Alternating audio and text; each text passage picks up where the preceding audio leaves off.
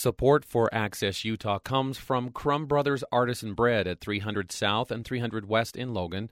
Now open Monday through Saturday until 2, offering a changing menu of a specialty salad, French breakfast pastries with local seasonal fruits, and lunch sandwiches.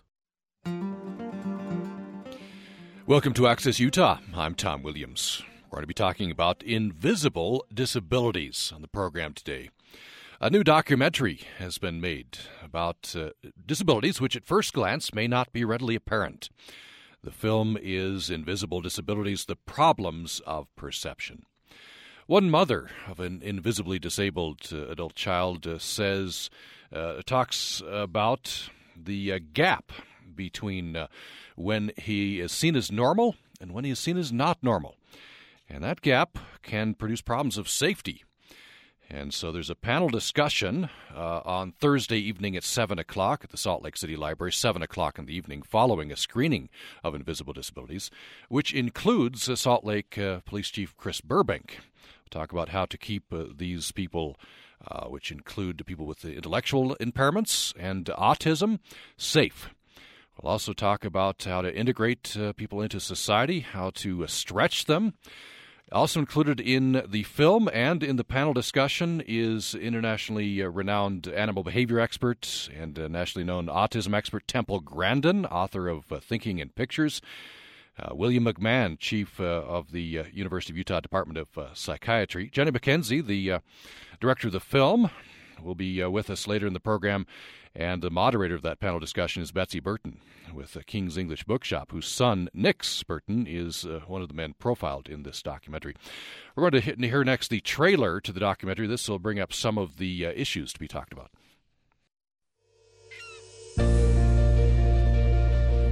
Well, I think because he wasn't my first child, I sort of knew right away. I just was worried. It was one of those situations you never forget.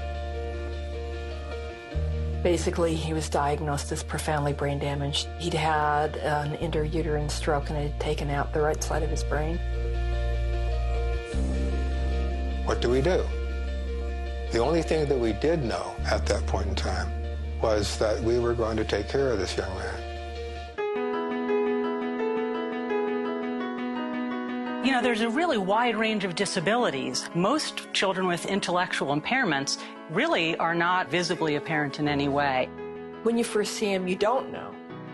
And it is that gap, that instant between when he's seen as normal and when he's seen as not normal.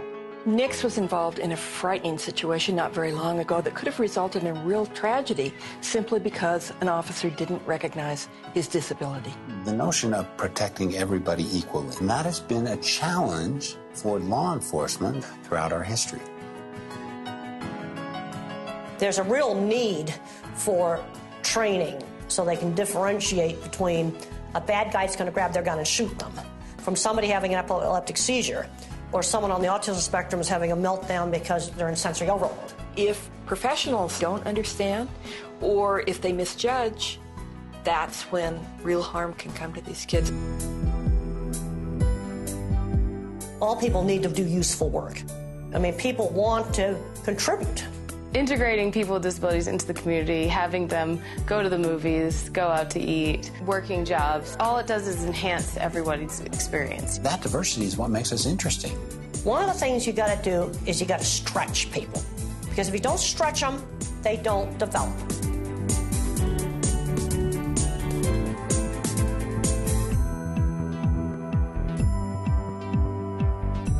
I think one of the major problems is the inability to conceive what people with these invisible disabilities have to contribute to society.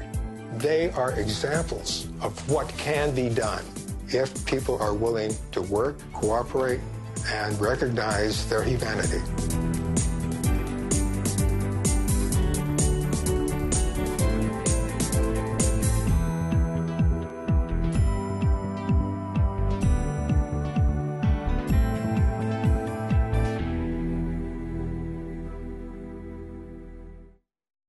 That's the trailer to the new documentary film, Invisible Disabilities, The Problems of Perception. We're talking about people with disabilities whose disabilities may not be readily apparent, including intellectual impairments and autism.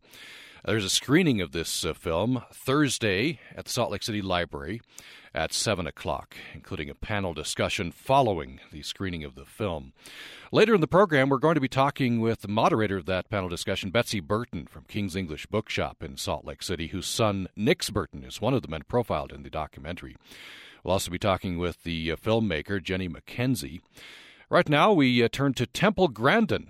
You've probably heard of internationally known animal behavior expert, professor of animal sciences at Colorado State University, nationally known autism expert, and in fact suffers from a form of autism herself and has, of course, overcome that to go on to great success. As I mentioned, coming up, further discussion of this, and we'll open the phone lines. Right now, my recent discussion on invisible disabilities with Temple Grandin. On this part of the program, we're talking with Temple Grandin, professor of animal science at Colorado State University, nationally known autism expert, author of Thinking in Pictures, among other books. She's been featured in many films and documentaries, and she'll be participating in a panel discussion at the screening or after the screening of Invisible Disabilities, The Problems of Perception. That is Thursday, November 30th in the evening, Salt Lake City Library. Professor Grandin, welcome to the program. It's great to be here. So this idea of invisible disabilities, these are disabilities that perhaps aren't immediately obvious to the people around the people they're dealing with, and that can cause problems, as I understand it. People make judgments based on that. Well, the problem is that if somebody's in a wheelchair, obviously you see there's physical disability there. But the problem that you've got with something like autism or Asperger's is the person's socially awkward and you can't see that they have a problem.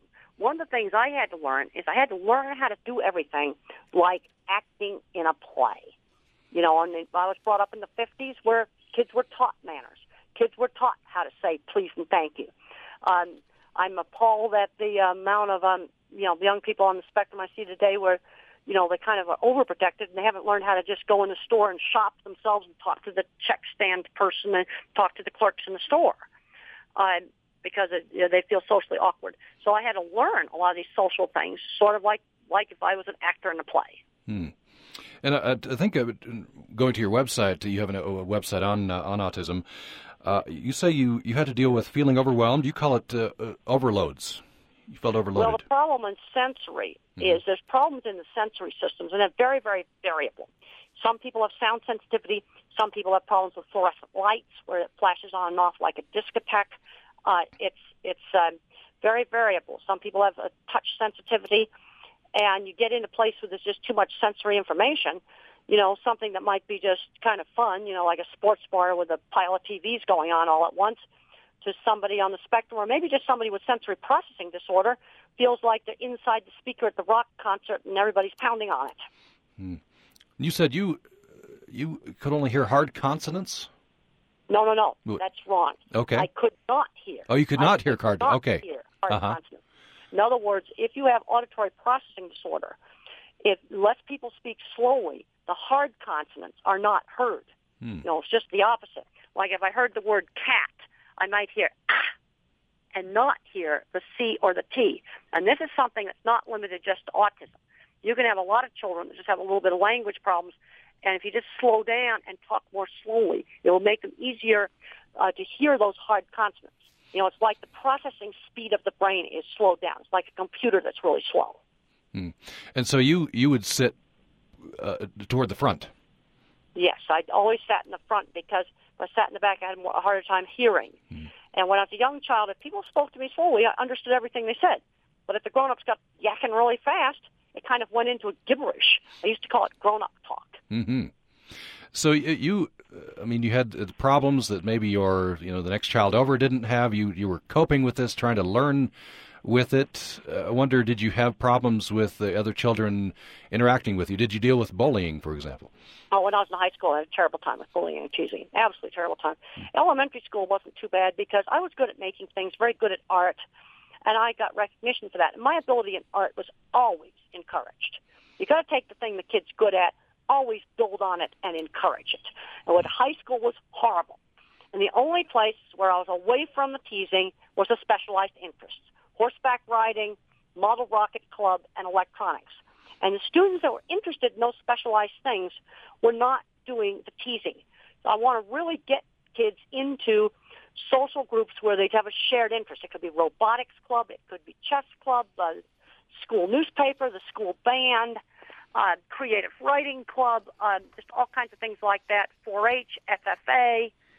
Those are great activities. Boy Scouts, Girl Scouts, other just fantastic activities. And so that they get in with kids that have the shared interest.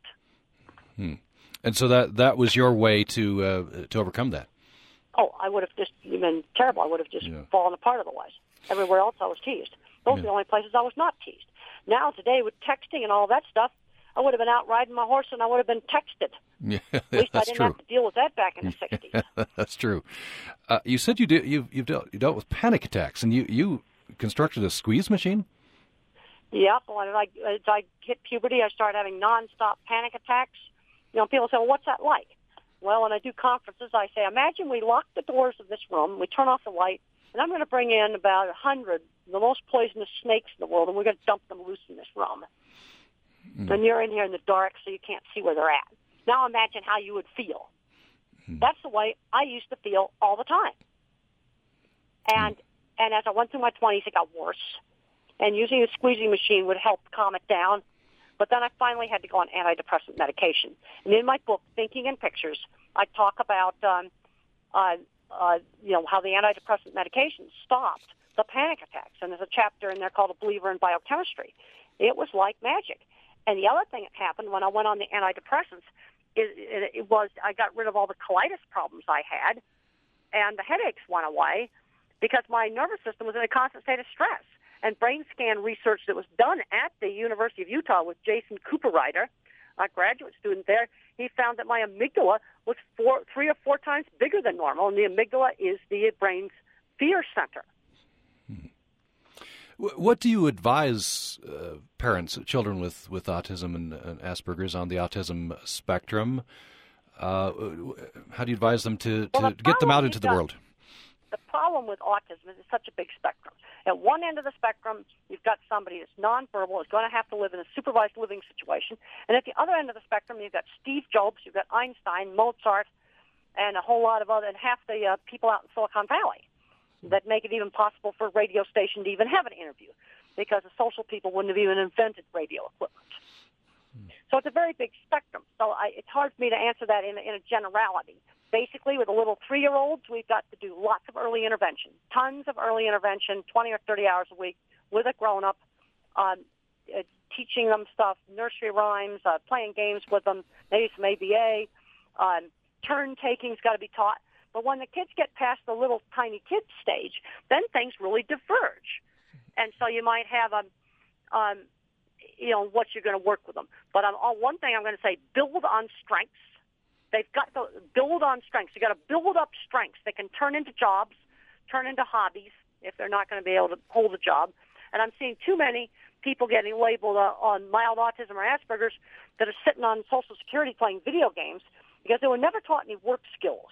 We've got to teach work skills to middle school kids. When I was 13, I had a little sewing job. When I was 15, I cleaned horse stalls. This taught, valuable work skills. You've got to be on time. You've got to do the job. And the people will live up to those expectations. Well, yes, because I can think of all the kind of quirky, nerdy kids I went to school with that would get an Asperger's label today, and they all got employed. Mm-hmm. There was an advantage to an old-fashioned 50s upbringing because kids were systematically taught how to set the table, how to have table manners, how to say please and thank you. That was just systematically taught to kids. Mm-hmm. There's an interesting quote I'm reading on a website for Invisible Disabilities, invisibledisabilities.org. This is what Joni Erickson Tada says. She says, people have such high expectations of folks like you, that is with invisible disabilities, like, come on, get your act together. But they have such low expectations of folks like me in wheelchairs. I guess it is perceptions. Well, the thing is, you can be in a wheelchair, and that has nothing to do with your brain. Mm-hmm. I mean, you see, what becomes a problem is that people become the label. I'm seeing too much of that. And I'm also seeing where parents don't know where to push. Okay, if you're in a wheelchair, I'm not going to suggest you go out and play football. That'd be ridiculous. But there's lots of other things you can do in a wheelchair. There's nothing wrong with your brain. And there's plenty of things you can do. And we're going to do them. I want to see where the ability is. Mm-hmm. No, you cannot play football. But where could you have the ability? I think we got to do a lot more looking at that. And then make accommodations. Obviously, you have to have a ramp. You can't go upstairs in a wheelchair. There's some accommodations or an elevator. There's some accommodations you have to have. But, and that would be hard for you to, go out in the woods and wheel around. That'd be difficult. See, I'm visualizing things where a wheelchair would really be a problem. Mm-hmm. But it's not going to be a problem at a radio station. Mm-hmm. As long as it's got an elevator and it's got ramps. Yeah, and an accessible bathroom. You have to have that. Yeah.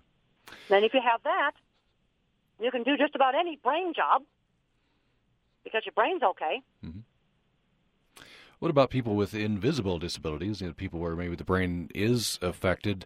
Well, you have the same problem with head injuries. In fact, you get if you get a frontal cortex head injury, like in a car accident, you actually get a lot of autistic traits because that bashes up the frontal cortex. And I can remember my teacher explaining to the other children that that I had a problem that you couldn't see. Now, back in the 50s, a lot of kids had polio, so there were a lot of leg braces around. And the teacher explained to the other children that, you can see a leg brace, and you can see if the child has a disability, where kind of problem I had, you couldn't see it, but I had a problem, and they needed to help me and not be teasing me. And then elementary school actually went pretty good. High school was horrible. Mm-hmm. On your website, this quote struck me. I don't know if this is from you or not. Quote is, autism diagnosis, and talking about the time when you were diagnosed, autism diagnosis was a virtual death sentence to achievement or productivity in life. Well, you see, when autism first came out, they didn't have the Asperger's diagnosis for the more mild type. And the other thing is people just, they assume the label. I'm kind of horrified at just how much people are locked into the label because I'm seeing a lot of young, smart kids that have got various labels. It could be dyslexia, it could be autism, ADHD, or one of the really bad labels like conduct disorder, oppositional defiant. And I don't think those should be medical diagnoses. In fact, they're not. They used to call those juvenile delinquents, and we need to be working with the kids so that they don't get that way. The whole problem with the diagnostic system is it's only half based in science, and the other half is based in insurance codes and access to services and politics within the psychiatric, community that makes up the labels. And I'm seeing too many kids becoming the label.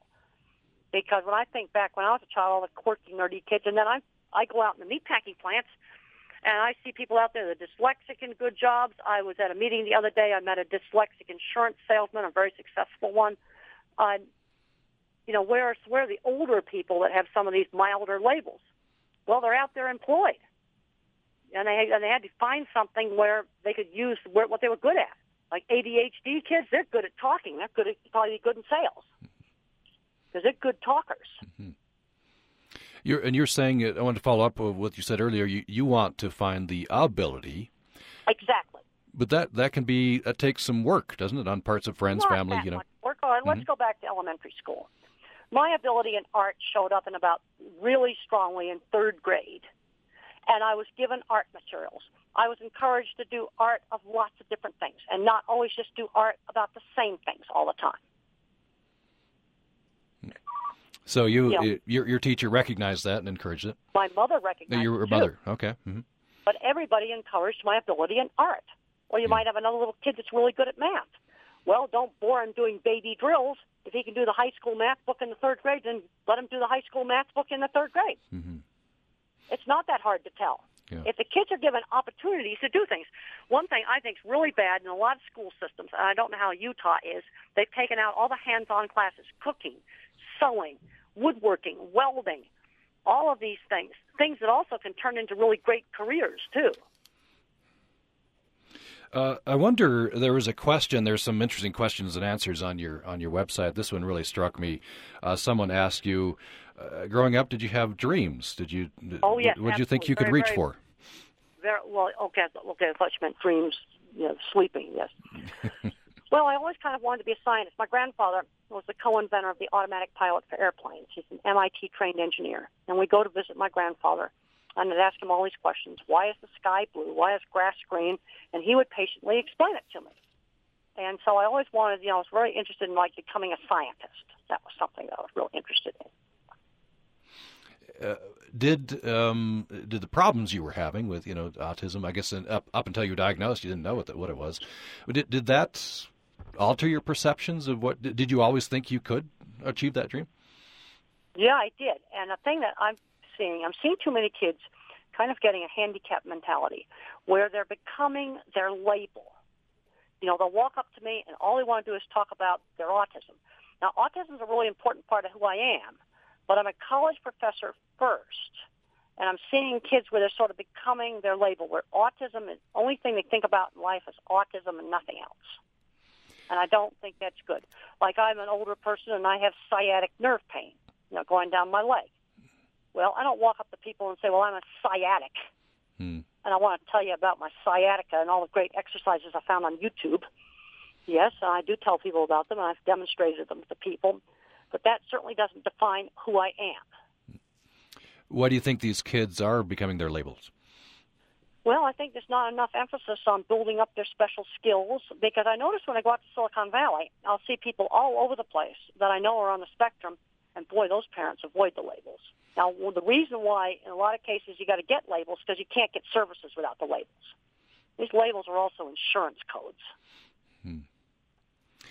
What resources are out there that you would suggest for, a parent or someone with an... The first thing, if you have a newly diagnosed child, the first thing I'd recommend is joining a local support group so you can, find out what's going on from other parents. That'd be absolutely the first thing they ought to do.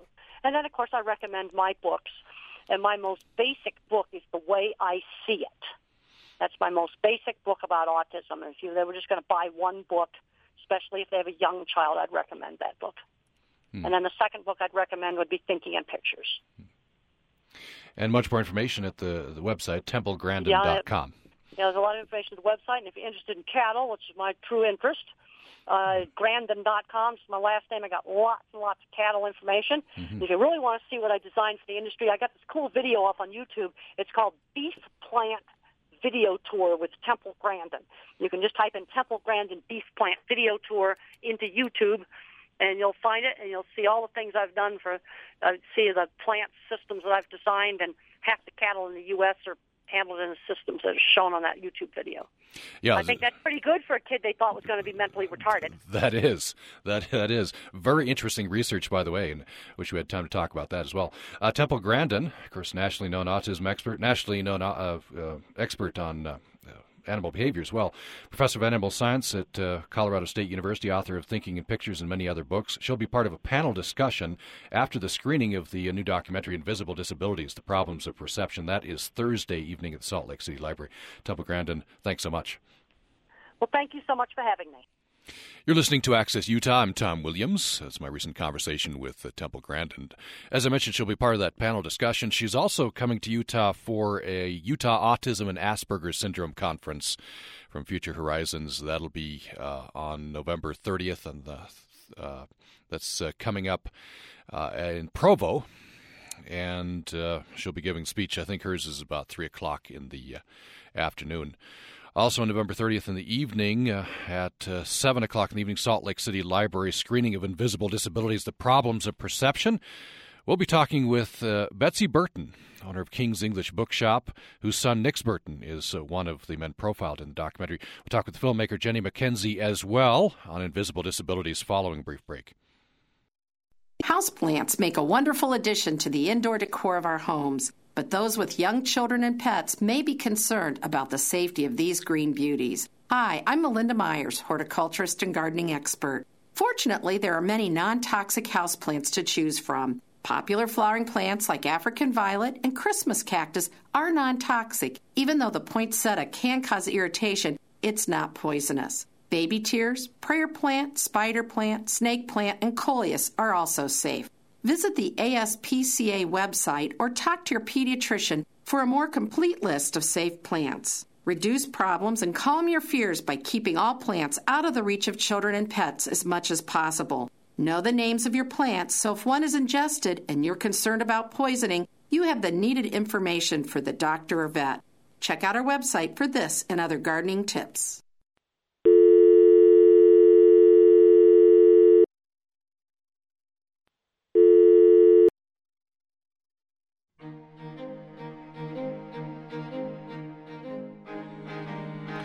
You're listening to Access Utah. I'm Tom Williams. We're talking about invisible disabilities. Those are disabilities which at first glance may not be readily apparent, include intellectual impairments, learning differences, cognitive dysfunctions, mental disorders, also autism.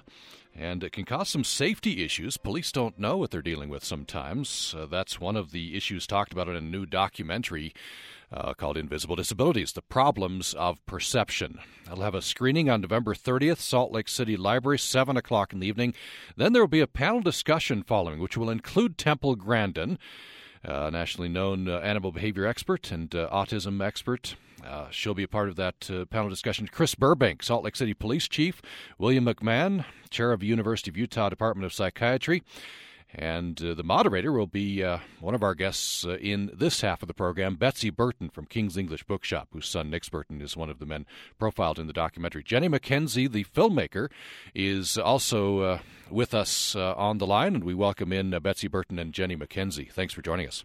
Thank you. Thanks for having us, Tom. Let's hear a clip from the documentary coming up next. This, I think, is number 2, and I think this is you, Betsy Burton, talking. Let's hear this.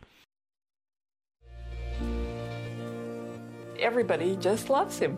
He's very brave, he's very determined, and he's also just a bundle of joy. Gotta do what I gotta do. He's bright, witty, compassionate. But beyond that, he's empathetic. He connects with people. Thank you, sir. Cheers. Thank you, my brother. It's good to see you, man. Take it easy, huh? Because Nix is handsome and quite able and likable, when you first see him, you don't know. And it is that gap, that instant between when he's seen as normal and when he's seen as not normal. That's where the danger can come in. That really struck me, that gap in perception between somebody views, I guess, your son as normal and then views him as not normal. Right. That can bring up some safety issues. We'll talk about that as well. But I wonder if you first just tell us about your son. Well, my son is 28 years old now. He was born, he had a prenatal stroke. So, at first we thought that, the doctors thought that there wasn't a whole lot of hope for him to have any sort of life, but he had lots of therapies of one kind and another, speech and small motor and gross motor therapy. And gradually, as Temple said, he built on his strengths, and now he plays basketball and he delivers food for the food bank with, of course, help. He can't drive a car, but he's fully engaged in life and seems quite normal. But he is a stroke victim and he has brain damage, so he has cognitive impairment and he has a bad seizure problem. So, part of what I think is so wonderful about him, aside from the empathy that was talked about, is his just willful persistence and his joy. He really takes part in life despite all these problems and has a great time. Maybe you could follow up a little bit with that you talk about that gap, that instant, right, when people their perception changes, and I suppose that's needed because you want him to be safe. But is there an emotional component to that as well for you? No, I think what I want is for him to be recognized as who he is. He's not ashamed of his disabilities. I mean, they are cognitive disabilities, but he's not. He knows how to live with them. He knows who he is.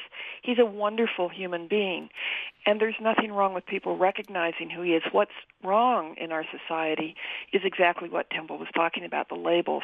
People, once they label somebody, then they make assumptions, and those assumptions just aren't correct. So many people with disabilities lead fully engaged lives and contribute immeasurably to the community. And I think that's a very important thing for people to begin to recognize. And I think it's important, as she said, for people with disabilities to recognize, A, to accept who they are, but B, not to accept that as some sort of an awful limitation, but to be everything they can be.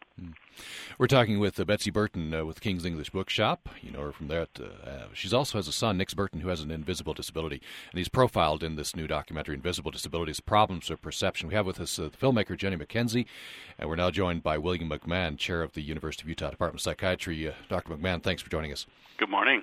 Let me turn next to Jenny McKenzie. The Problems of Perception is the subtitle of the film.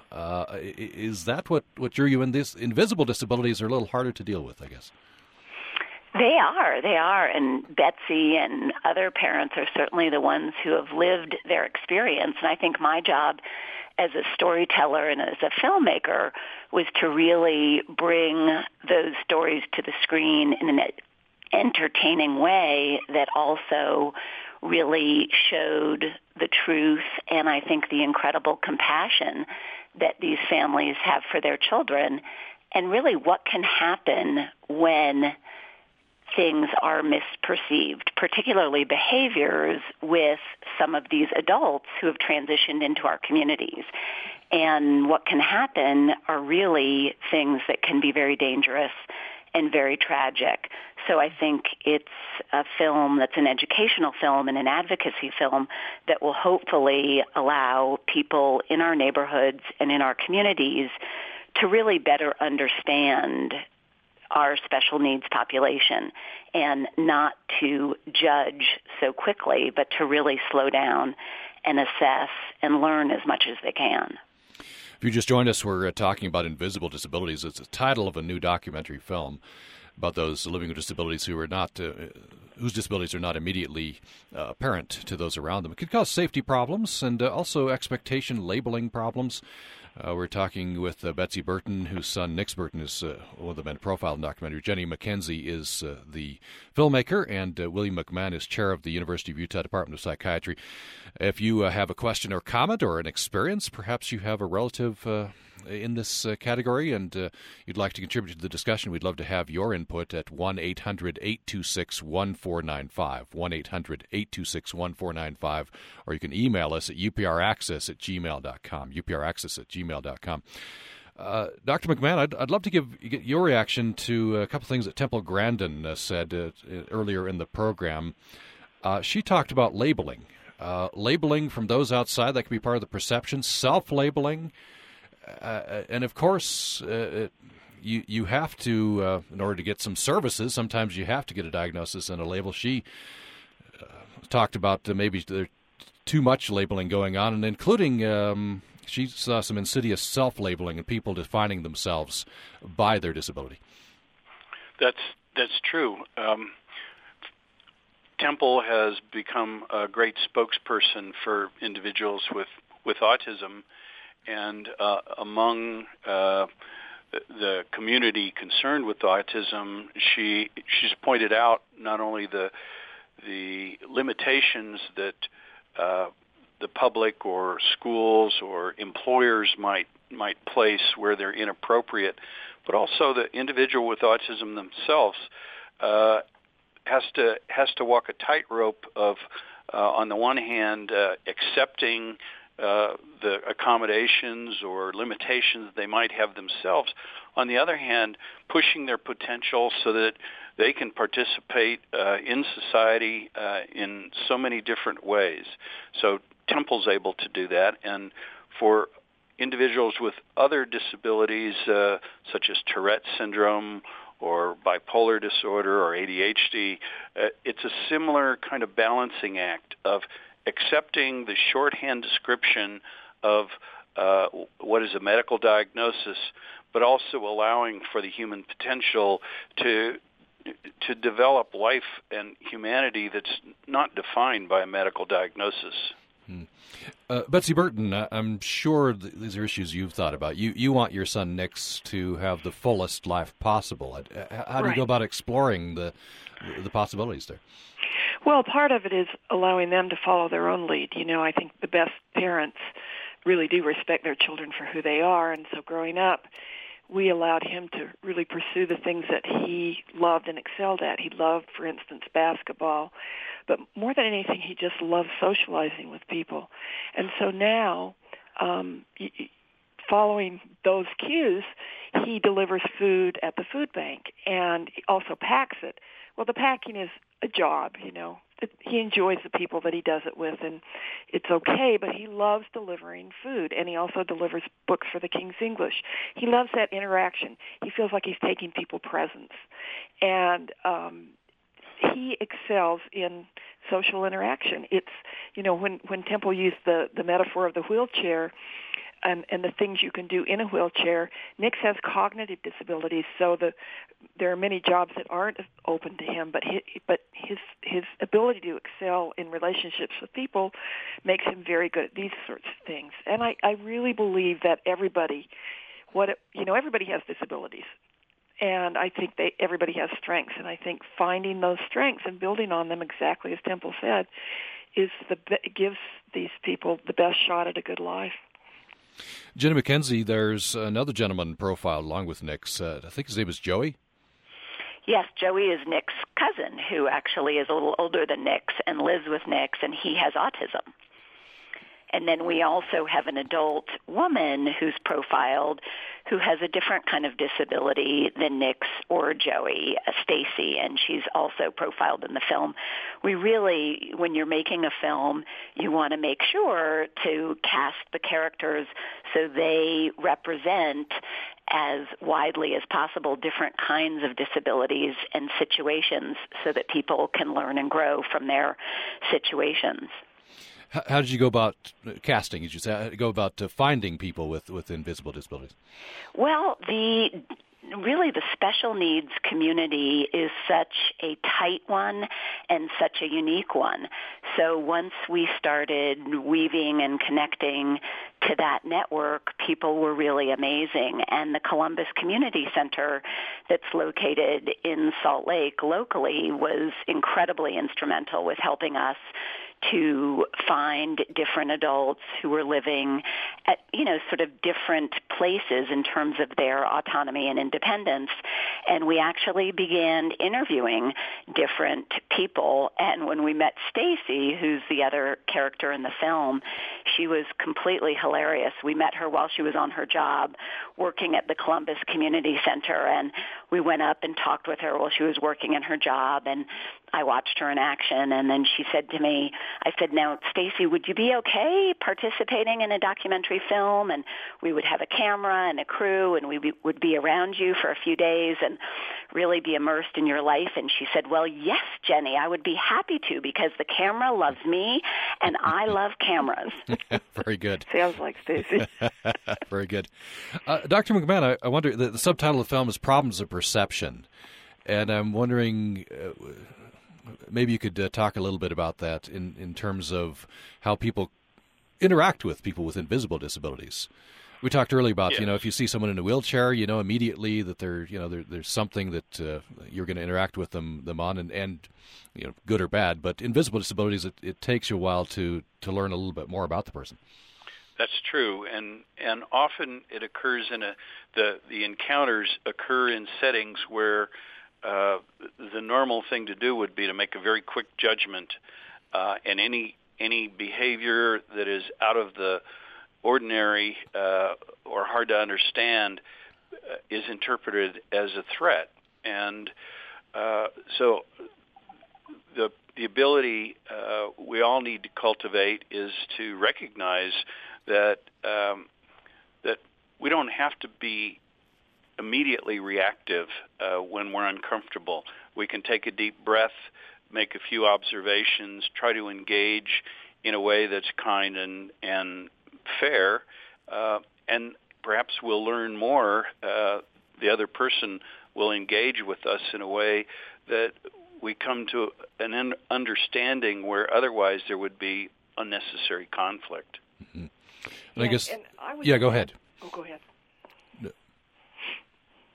No, go ahead. Go ahead. Okay, well, I would just add to that in the situation that really was the genesis for the film, a law enforcement officer made a mistake. And I think he was ill-informed because there just are no training programs for people in law enforcement about people with disabilities per se, never mind these less obvious disabilities. And B, they are a population that are easily taken advantage of. So Nix and his cousin were in a bathroom, and his cousin simply used the urinal by dropping his trousers because that's easier, just in the sense of fine motor. And a police officer made a mistake in judging that behavior, and that's what gave rise to the whole problem. And what surfaced for all of us, including Chief Burbank, was the fact that there is no training. And so having law enforcement officers, probation officers, teachers, all of these people who work with the special needs population recognize the hallmarks and appropriate responses for different disabilities is just a very important thing. And I think that really is the need that's emerged from that incident and that's coming out in the film and the training manual and, that goes with it. I guess the stakes are very, very high at that point. It's a matter of safety. Absolutely. And it could actually, in a situation where a police officer perceives a deadly threat, it could be deadly for the person. Absolutely. If, for instance, Joey, who in sensory overload is waving his arms about, or Nick starts to have a seizure and his arm goes up, it's very easy to see how that could be misinterpreted in a threatening way. Dr. McMahon, I don't know if you've run into this with people that you work with. Yes. So my career has been involved in several invisible disabilities, one of which is Tourette syndrome, where often individuals with Tourette have very abrupt movements called tics, and sometimes they utter words that are out of context, particularly can be offensive words. And we've over the years had a training program sponsored both by the Tourette Syndrome Association, the national group, but also here locally. I would have to say Chief Burbank has been really an exemplary advocate for better management of public issues, and this is a great example of a partnership between a parent, a storyteller, and the police chief. And I agree. Yeah, Jen, it's been wonderful, and so has Jenny McKenzie. I was going to ask Jenny McKenzie. I think you interviewed Chief Burbank for the film. Oh, we did interview him, and he knocked it out of the ballpark. And I think for me, going into the interview, we had some trepidation because it was a challenging situation that happened with Nix and Joey at the park. And I think for me, I wasn't sure how much he was wanting to disclose and what direction he would want to go. And he really, I think, is one of the real heroes in this story because he not only took responsibility for a situation that was inappropriate and wrong, but he took this challenging situation and said, we want to create a film that is going to educate, that is going to help people learn and grow, and that is going to stop these kinds of situations from happening again. So he really looked at it with national eyes, and I think he wants to see this kind of misperception, any sort of use of force decreased on a national level so that we can help law enforcement to learn about the various disabilities that are a part of all of our communities. We are talking about invisible disabilities, obviously. We're talking about a new documentary film, Invisible Disabilities, The Problems of Perception. And with us, the filmmaker Jenny McKenzie, also Betsy Burton from King's English Bookshop, whose son Nick Burton is one of the men profiled in the documentary, and William McMahon, chair of the University of Utah Department of Psychiatry. If you have a question or comment, we certainly welcome you in at 1-800-826-1495, or you can email us at upraccess@gmail.com. Betsy Burton, this is a very frightening incident for your son and his cousin. This is a very tense situation for police as well. What would you suggest this kind of training entails? Well, I think the first thing is police understanding of the tragedy in their own lives if they do make a mistake and how important that is. And that's one of the things I'm hoping this film does. But the training itself, I do think they all need to learn more about disabilities. So because police, of all the people, all the populations that deal with people with special needs, police have to make the quickest judgments, and their safety and the safety of others rests in their ability to do that. So they really need this knowledge desperately, so that if, for instance, someone is autistic and they see these movements, they immediately know that sensory sensory overload and not a threatening gesture. They just need to recognize the hallmarks of each, and there are many. There are many sorts of disabilities, but learning the hallmarks isn't that hard. And we have developed this training. We've written a very substantial manual that goes with the film, and also are just in the process of finishing a PowerPoint, so that these three pieces together form a wonderful training that law enforcement can use, that parole officers can use. And that's already being used in universities, actually. It's being used at the Mayo Clinic in the neurology department, for example. So across the board, these sorts of trainings are very useful, but I think they're most useful in law enforcement in terms of safety. Let's hear another cut from the film. This talks about integrating into society and being able to reach full potential. We have a very good routine, because both boys need routine. Every night they do something different. They have a very full life. One night they go out to dinner. The other nights they eat their dinner at home. They help clear up and do the dishes. They go to the library, where Nick likes to get CDs because he loves music and Joey loves books. They do Special Olympics together. They also go bowling. And one night they stay home and do the laundry. They have to do their laundry. All people need to do useful work. I mean, people want to contribute.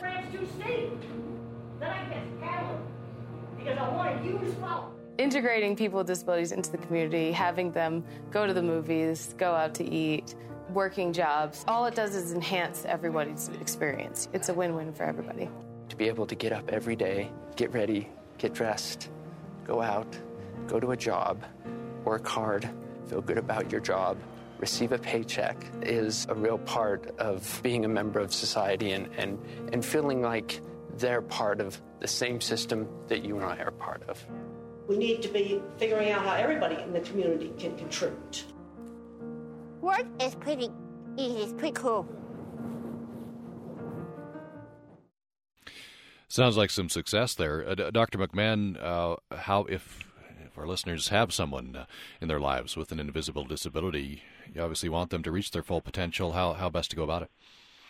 Well, parenting is a challenge for everyone, and parents of children with disabilities have to do what Betsy Burton has done, which is to try to understand the nature of the medical limitations and how that affects life, but to also be open to what's undefined about the person's individual potential, that within each of us we have the capacity to surprise society and ourselves by just proceeding one step at a time towards integration into school, into community, into work life. So we're now doing a study of adult outcome in autism, kids that we saw when they were young back in the 1980s. They're now approaching middle age.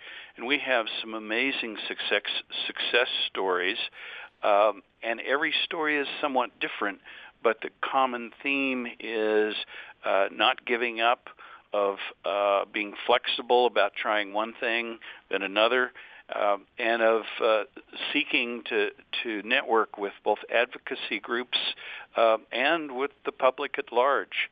So I think a parent is the child's best advocate, and in the case, for example, of Betsy Burton, we see heroism in just being a parent and accepting your child and helping your child make the most of their potential. We just have 30 seconds left. Betsy Burton, you mentioned some materials have been developed. Where best to go and find some of those materials? Well, they will all be, of course, at the film, and Ginny has a website, and they're available there. And we also have them at the King's English, so that you can get them in a number of places. I did want to mention one other piece of material that I would recommend to everyone. This is my bookseller side coming out, sorry, but there is a book called Far from the Tree by Andrew Solomon that talks about parenting and accepting your children for who they are, no matter what their differences, that I just think is the most important book that's been written that's out this year. Far from the Tree. Okay, great. And Jenny McKenzie Films.com is the place to go for Jenny McKenzie's materials. Jenny McKenzie, the filmmaker, William McMahon, chair of the University of Utah Department of Psychiatry, and Betsy Burton from King's English Bookshop have been our guests. Thank you so much. Thank you. Thank you, Tom. And for producer Shalane Smith-Needham, I'm Tom Williams. Thanks for listening.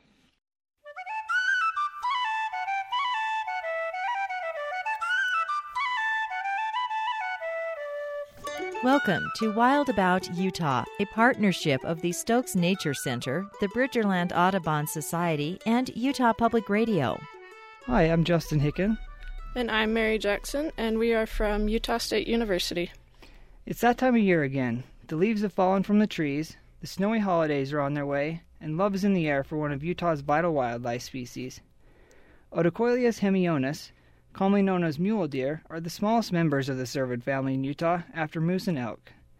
Their name is derived from their large ears, which resemble those of a mule. Mule deer have a coat that ranges from dark gray to a lighter tan color, a white rump patch, and a tail with a black tip. In the months of November and December, mule deer are active in their breeding season known as the rut.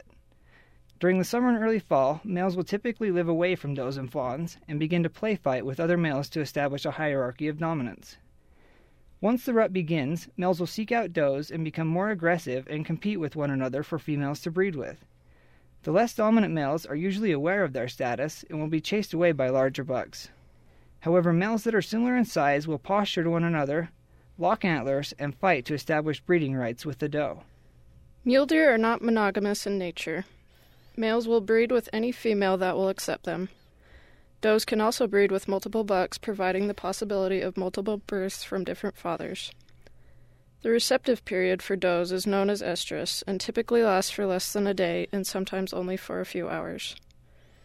If the first estrus cycle is missed, does can go through another cycle in about 4 weeks. When the rut comes to an end, bucks will return to being solitary until they shed their antlers in late winter. In Utah, does typically give birth in June and will leave the herd to be alone. The older does commonly have twins, while younger does have only one fawn. After the fawns are born, the cycle of life starts again. Wild About Utah is a partnership of the Stokes Nature Center, the Bridgerland Audubon Society, and Utah Public Radio. For transcripts and archived audio of Wild About Utah, go online to upr.org and click on the Wild About Utah link. Support for Wild About Utah on Utah Public Radio is made possible in part by our listeners and the Quinney College of Natural Resources at Utah State University, where students and faculty promote the sustainability of ecosystems and the communities that depend on them. Information at cnr.usu.edu. Support for Utah Public Radio is provided by the Cache Valley Center for the Arts, celebrating 20 years this season with the musical touring production of Miracle on 34th Street with the music of Meredith Wilson tomorrow at Wednesday at 7:30. Information is at ellenecclestheater.org. KUSR HD1 Logan, KUSK HD1 Vernal, KUSL HD1 Richfield, KUST HD1 Moab, KUSU FM HD1 Logan.